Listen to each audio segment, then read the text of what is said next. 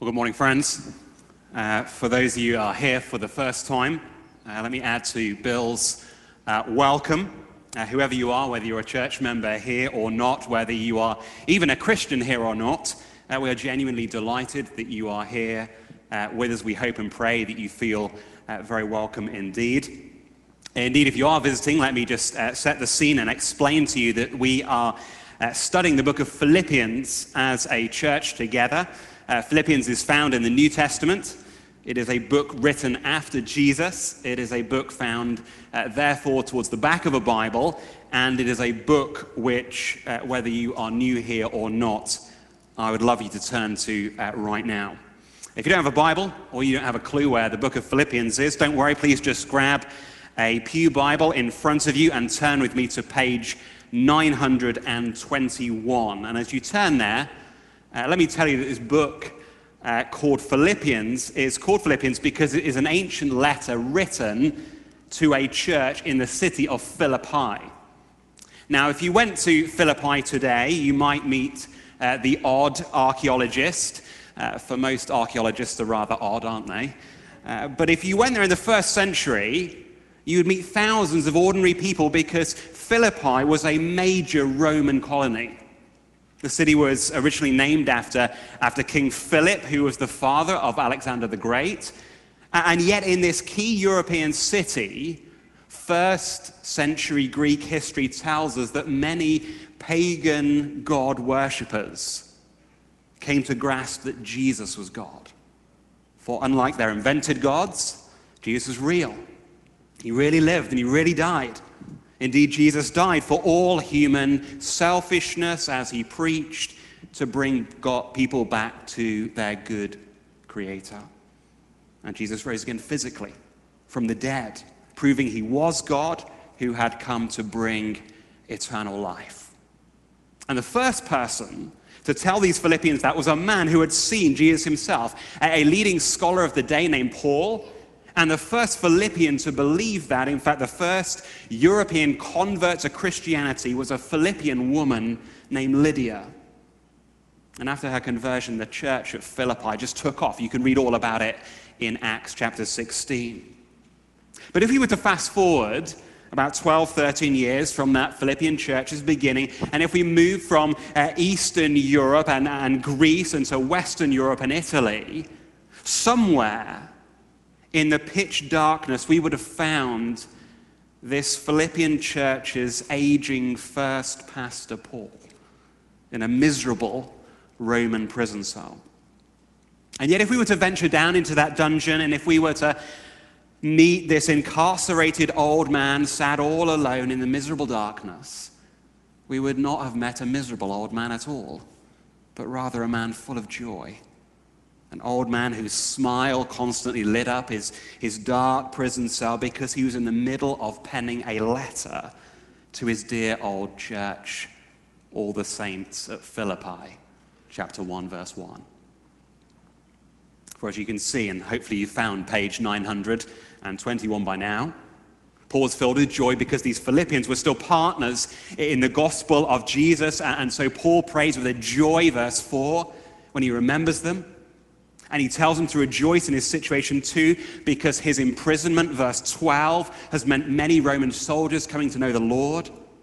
Indeed, Paul is glad whenever he has opportunity to follow Christ in life or death, verse 20. And so, as we saw last week, chapter 2, verse 2, Paul's joy will be complete if they humbly follow Jesus too. But what does that mean practically? What were these Philippians to do? Well, today we're told.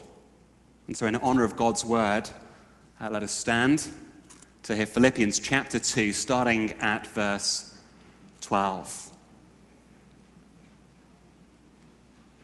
Therefore, my beloved, as you have always obeyed, so now, not only in my presence, but much more in my absence, work out your own salvation with fear and trembling, for it is God who works in you both to will and to work for his good pleasure.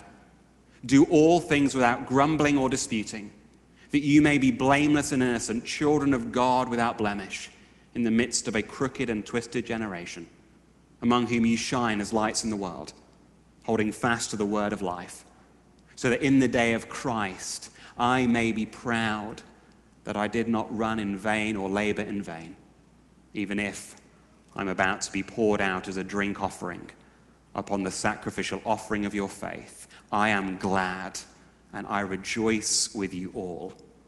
Likewise, you also should be glad and rejoice with me. Please be seated.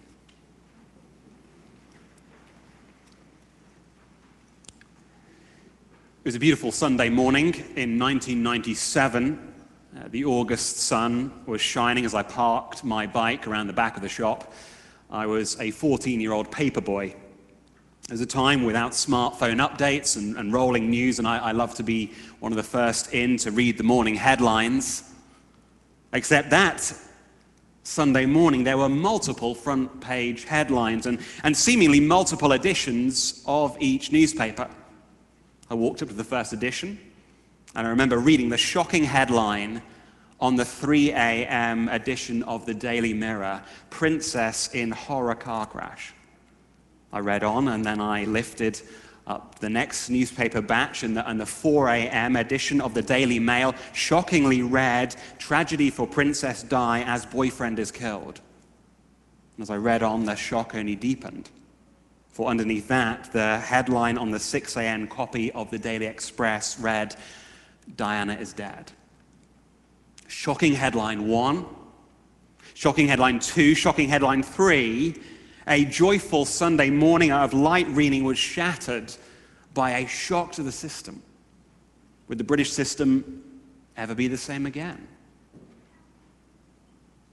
My question, friends, as you got up to read this Sunday morning, I wonder if you noticed the shocking headlines today in this seemingly joyful, sunny letter of Paul's. Because for me, here in our reading this morning, there are 3 similarly surprising headlines, 3 headlines that I think cause a shock to our system. Not a shock to the system of modern British monarchy, but a shock to the system of much modern Christianity. 3 shocking headlines. I wonder if you noticed them. If you didn't, let me give you the first. Shocking headline 1, point 1, Christian salvation equals hard work that is fear-induced. Christian salvation equals hard work that is fear-induced. Let me read where I get that from. "For truly it is a shock to the system for many." Middle of verse 12. "Work out your own salvation with fear and trembling." Friends, what on earth is going on here? At first headline glance, it would appear perhaps that Paul is indeed rewriting the whole system of Christianity. After all, this is the same Paul who wrote in Galatians. A person is not justified by works of the law, but through faith in Jesus Christ. So we also have believed in Christ Jesus in order to be justified by faith in Christ and not by works. How then could Paul say to this church in Philippi, work out your own salvation? Is Christian salvation actually something that you have to work out, like a math problem? Is Christian salvation actually something all about your exertion, like a workout at the gym? Well, no. Christian salvation is not like that at all. Christian salvation is not something you attain because you are clever enough, as clever as a math student who can solve any problem, or indeed because you are enthusiastic enough, as enthusiastic as the gym member who works out daily. Indeed, let me be very clear, lest anyone misreads Paul's headline here. Christian salvation is not acquired by our efforts, but rather by our admission that we are exhausted by sin in our world, exhausted by sin in the people that we know and love, and most of all, exhausted by sin in our very own hearts, and that we are drowning as a result. It is an exhaustion that is coupled with a new declaration that Jesus is actually the captain of our souls and we are not. And that wonderfully he came to die, to rescue us for all that sin in our hearts, that we may be brought back to a good God who will judge us at the end. And yet, though that is salvation at its very root, Christian salvation is far greater in its scope and its application than just an exhaustion and a one-time declaration. For Christian salvation, as Paul says here to these believers, naturally and quite obviously equals, result in, produce hard work. Indeed, let me illustrate this salvation by explaining what salvation may have brought to mind for many of these ancient Greeks to whom Paul wrote. For in ancient Greece, much warfare was naval. Athenians and Spartans regularly fought in famous battles in the Mediterranean Sea, and they fought in these huge boats called triremes, which had a large sail and 3 banks of oars. And in this ancient warfare, essentially what each Greek navy would try to do was to sail and to row these giant triremes as fast as they could into one another. Finally, one trireme would ram into another, and the exhausted rowers in the destroyed boat would have been left to drown. But sometimes, very occasionally, there are records of sailors who were saved. For a Greek sailor who was drowning could have been saved by the captain of another trireme. The sailor would have been hoisted out of the water, hoisted out of that sea of death. And the sailor would have undoubtedly stood in great fear and great trembling before this merciful captain who he had just been fighting against. And this sailor would have instantly done what?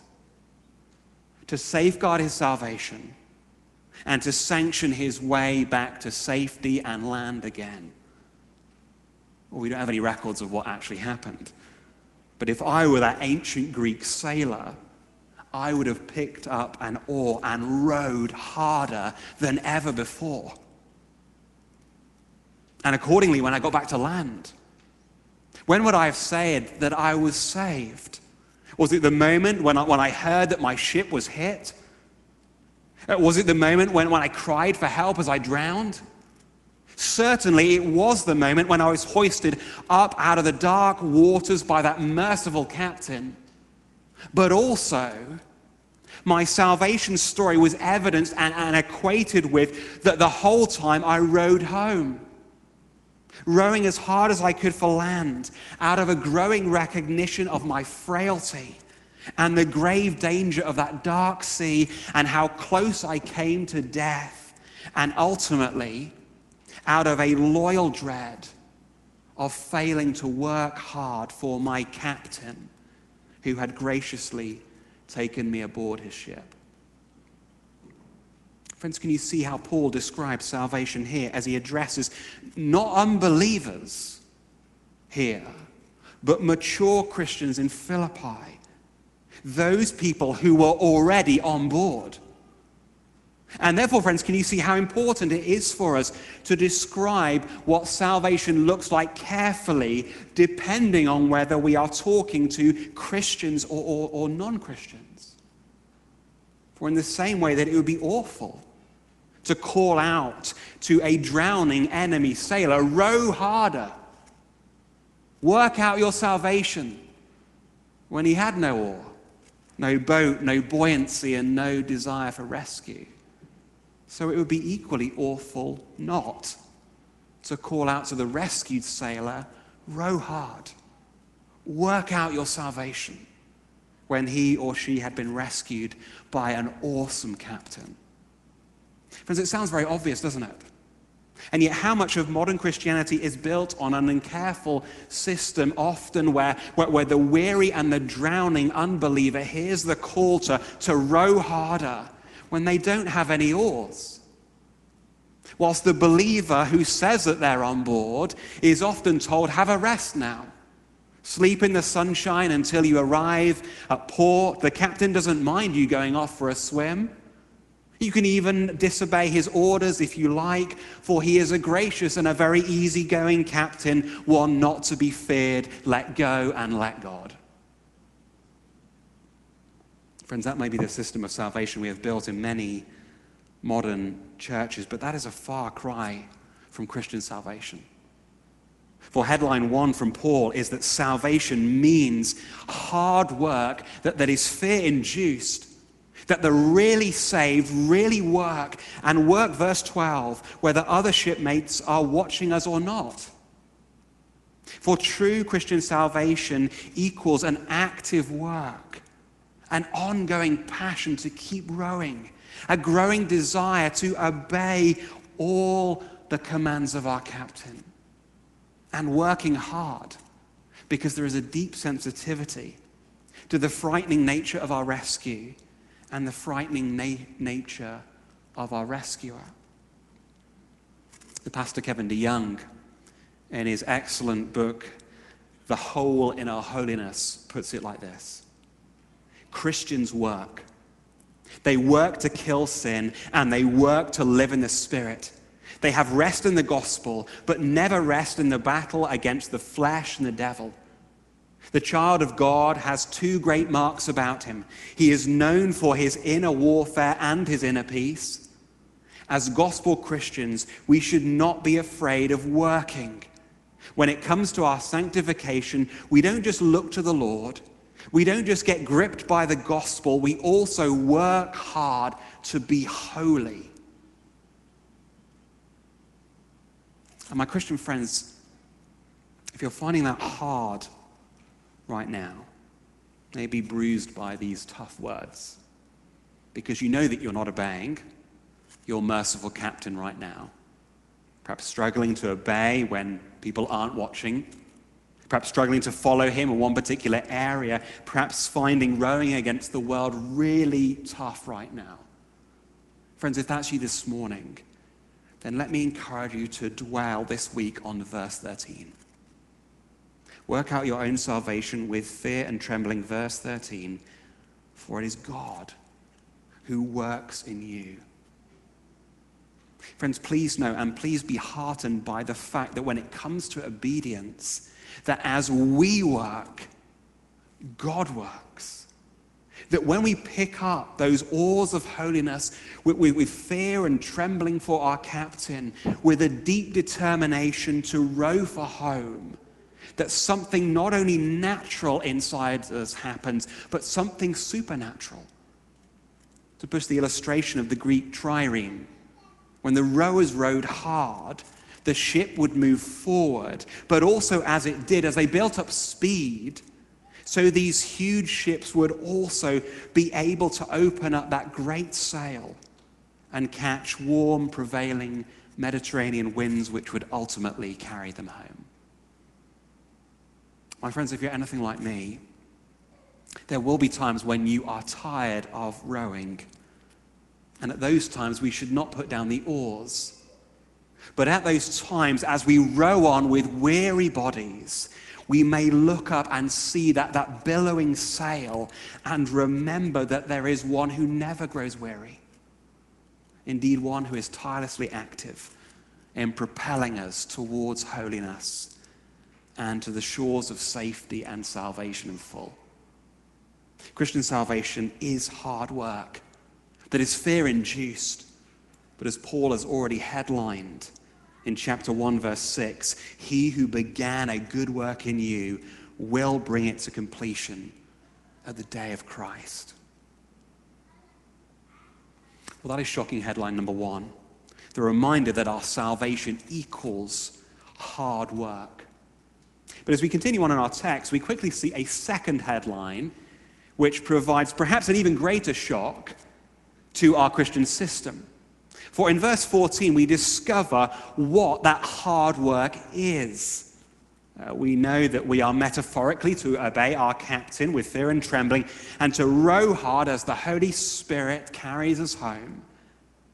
But what is that hard work to look like for us, for the Philippians, in everyday reality? What does it mean doing? What does it mean not doing? Well, friends, what first comes into your mind when you think about working hard for Jesus? What do you think about when it comes to obedience? What do you think about not doing? Well, in America in 2020, I'd be surprised if many of us here didn't equate Christian hard work with social action or conservative morality. Not dressing inappropriately, maybe. Not being greedy, but giving to the poor. Not getting drunk at the bar. Not cussing at the DMV. But in contrast, what does Paul reveal as the very first sign of Christian obedience? Well, what does this really long kind of 18-verse run-up all the way from chapter 1, verse 27, about living a life worthy for Christ mean not doing? Well, today we hit the climax. What are these Philippians to ensure? Verse 14, drum roll, do all things without grumbling or disputing.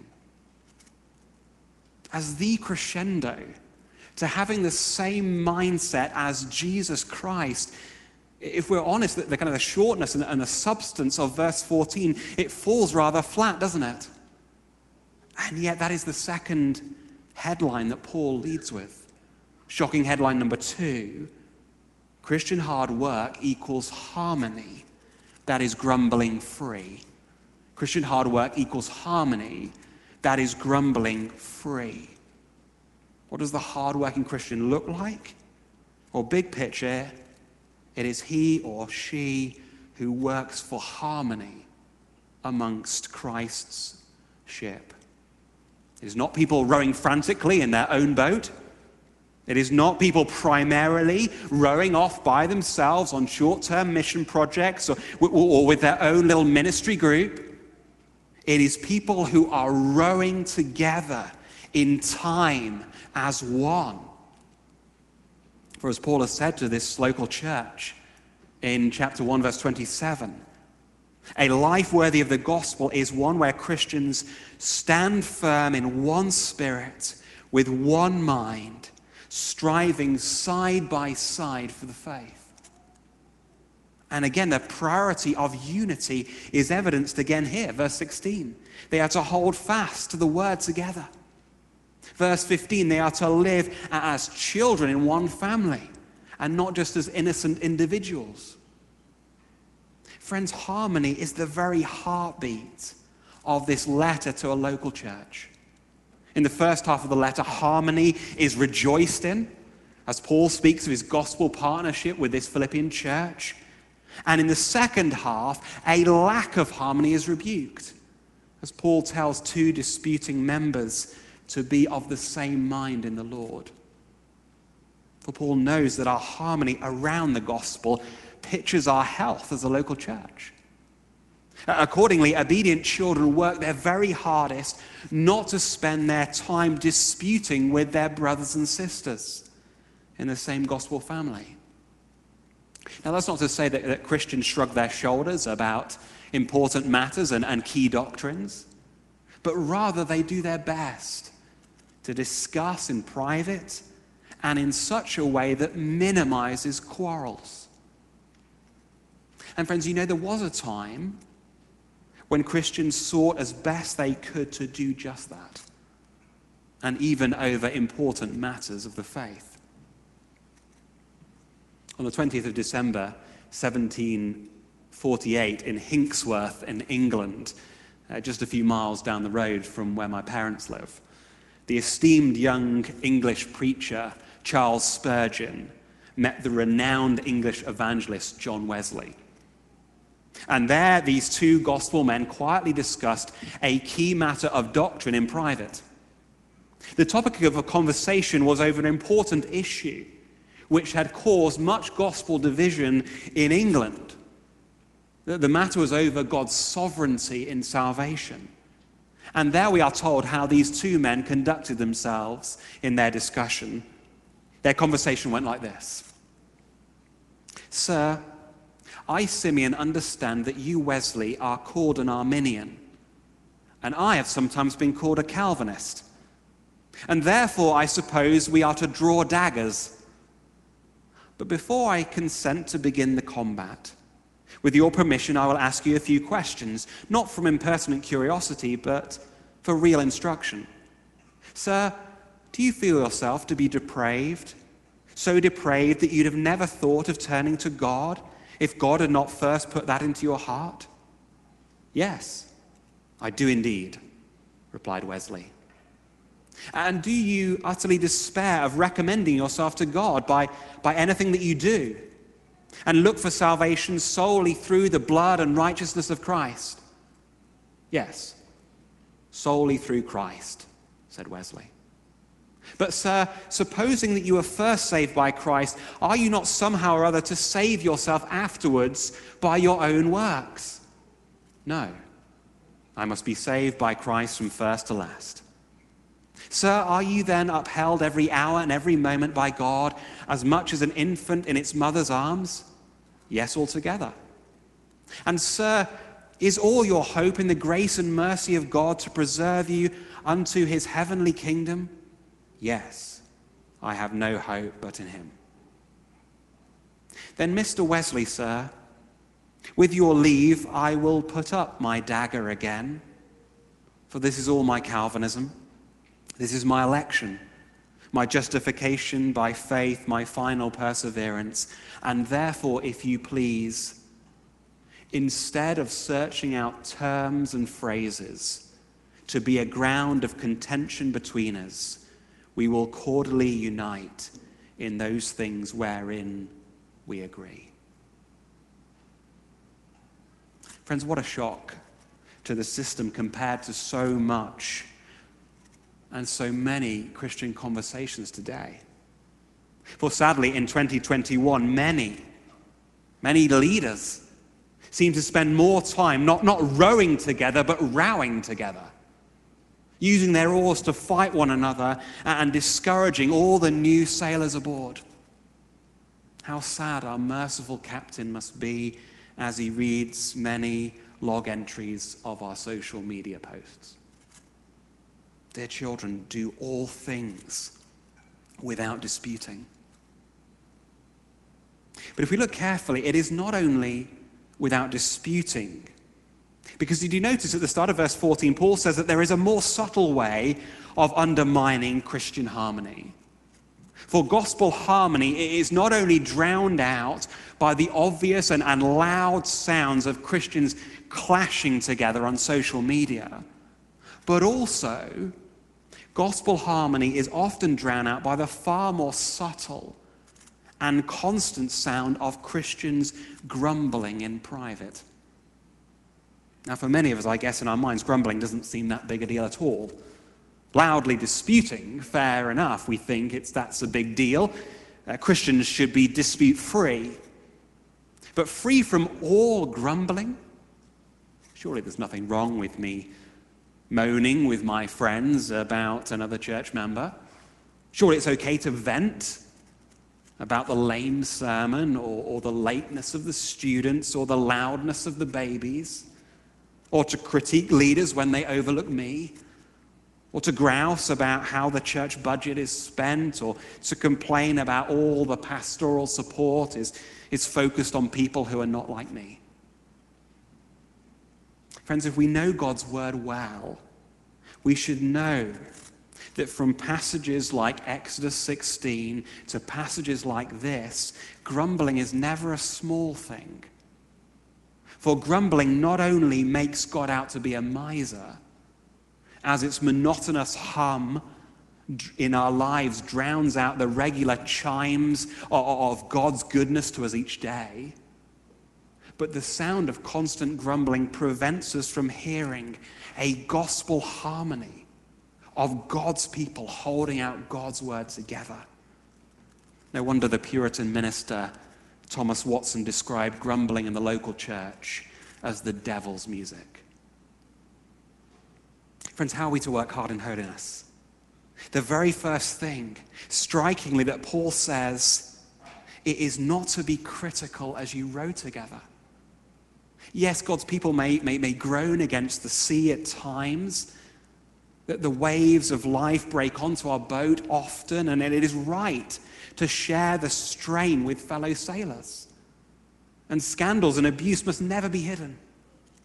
But we must see that the danger here of being marked by the sound of bickering and discontentment with all those with whom we sail. And so, my friends, let me ask you, as I very much ask myself, how are you perceived by your church? Would people consider you a really encouraging sailor who is always working their absolute hardest to ensure that their shipmates are all rowing together in time? Or are you perceived as one who walks haughtily down the center of the boat, tutting and fussing and critiquing others' rowing technique? Friends, it is hard work. But are you working hard? When you turn off Zoom or get back in the car in a few minutes' time, what will be the first thing you say? Not many decent hymns today, were there? Preacher went past 11:30 again. Honestly, how cold was it in the foyer? Or, my friends, will you row against that critical spirit, working as hard as you can as God works in you to promote harmony in this place? Christian salvation equals hard work that is fear-induced. Christian hard work equals harmony that is grumbling-free. And yet there is a final headline here that maybe for you turns out to be the most shocking headline of all. For in these final few verses, Paul describes the results of Christian hard work, and specifically this Christian harmony. Shocking headline number 3, and with this we shall close. Christian harmony equals hope that is seen by those in the dark.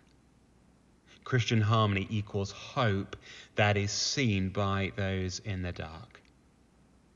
In verses 15 to 18, we come to realize that this hard work towards harmony has some rather shocking effects upon those in the dark. Well, first of all, as we've already seen in this letter, this fellowship and unity and partnership in the gospel causes Paul, imprisoned in the darkness, to be lit up with great joy.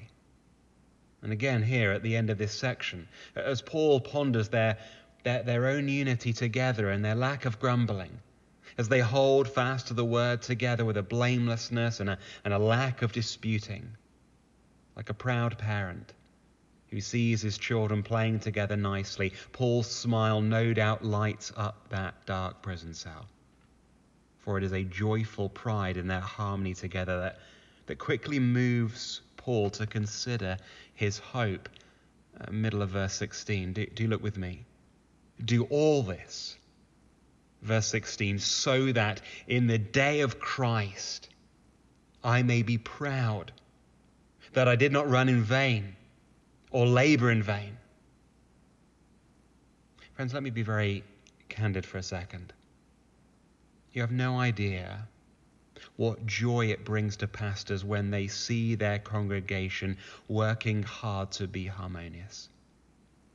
For friends, in dark days, in a time where dark division is far too common, and in a job where there are few tangible results, your unity brings such hope that one day our work will be seen as something not in vain. Indeed, when Matt and I and the other elders see so many of you in this new season of our church's life working so very hard to be patient and humble with one another as you're doing, rowing together as one today, it brings such hope of being able to be proud on that final day. Christian harmony equals hope that is seen by those in the dark. However, there is more encouragement here to unity. For did you notice at the end of verse 15 that Christian harmony not only gives hope to church leaders in the dark, but also, even more wonderfully, gives hope to a world that is in utter darkness. Verse 14 again, do all things without grumbling or disputing, that you may be blameless and innocent, children of God without blemish, in the midst of a crooked and twisted generation, among whom you shine as lights, literally stars in the world. One of the things that has brought Sarah and I great joy in moving to Nashville over the summer is our kids being able to see the stars. Under the polluted and cloudy skies of London, my kids occasionally used to say to me at night, "Hey, Dad, I can see the star." At which point I'd normally say, "You know there's more than one, don't you?" Or more commonly, "No, that's another A380 landing at Heathrow." But here, particularly if you drive out a few miles, you get the joy of seeing so many stars shining out against the dark background of the night sky. And as you stare into space, it often looks so bleak, doesn't it? Certainly to me. And yet God gave lights to pierce the darkness. And that is the metaphor that Paul employs here to speak of what happens when Christians work hard to live together in harmony in a crooked and twisted world. Friends, I promise you that there is a strikingness, there is a beauty to Christian unity and harmony that draws in those who have only seen darkness in their lives. For when Christians live together blamelessly, when Christians speak out, not against each other, but speak out the gospel that unites them, an arguing and complaining generation such as ours stands in awe and gasps as one who stands before the Milky Way. Friends, at Edgefield Church, not only are we to work hard together for harmony, to prove our salvation to ourselves, to prove that we are the children of God, verse 14, to prove to ourselves that we are still obedient to our captain. And not only are we to work hard together for harmony, to bring joy and gladness to our church leaders so that they may know that they have not ran or worked in vain, verse 16, as they help to steer us home together. But we are to work hard together for harmony because it brings hope to the world, to a world that is so dark. For our harmony is based on nothing less than the very real hope found in the gospel of Jesus Christ. For friends, that is the only reason you are in this boat with this motley crew, isn't it? Jesus saved you. And so now we are to row hard that we may be like stars, gospel lights that guide other ships home and bring the lost into the safety of the shore. Christian harmony equals hope. That is seen, that really is seen by those in the dark. And so what a wonderful opportunity we have together as a church amid all the darkness and division of 2021 society to shine like stars. Friends, will you pray with me that we would do just that? Gracious God and Heavenly Father, we ask and pray that you would help us to work out that salvation that you have graciously given us. Father, we ask and pray that you would help us to work hard out of a godly and holy fear of you, and to work hard as wonderfully you work in us. Father, would we be those who hold out the word together as we live in harmony together? Father, help us not to dispute. Father, help us not to grumble.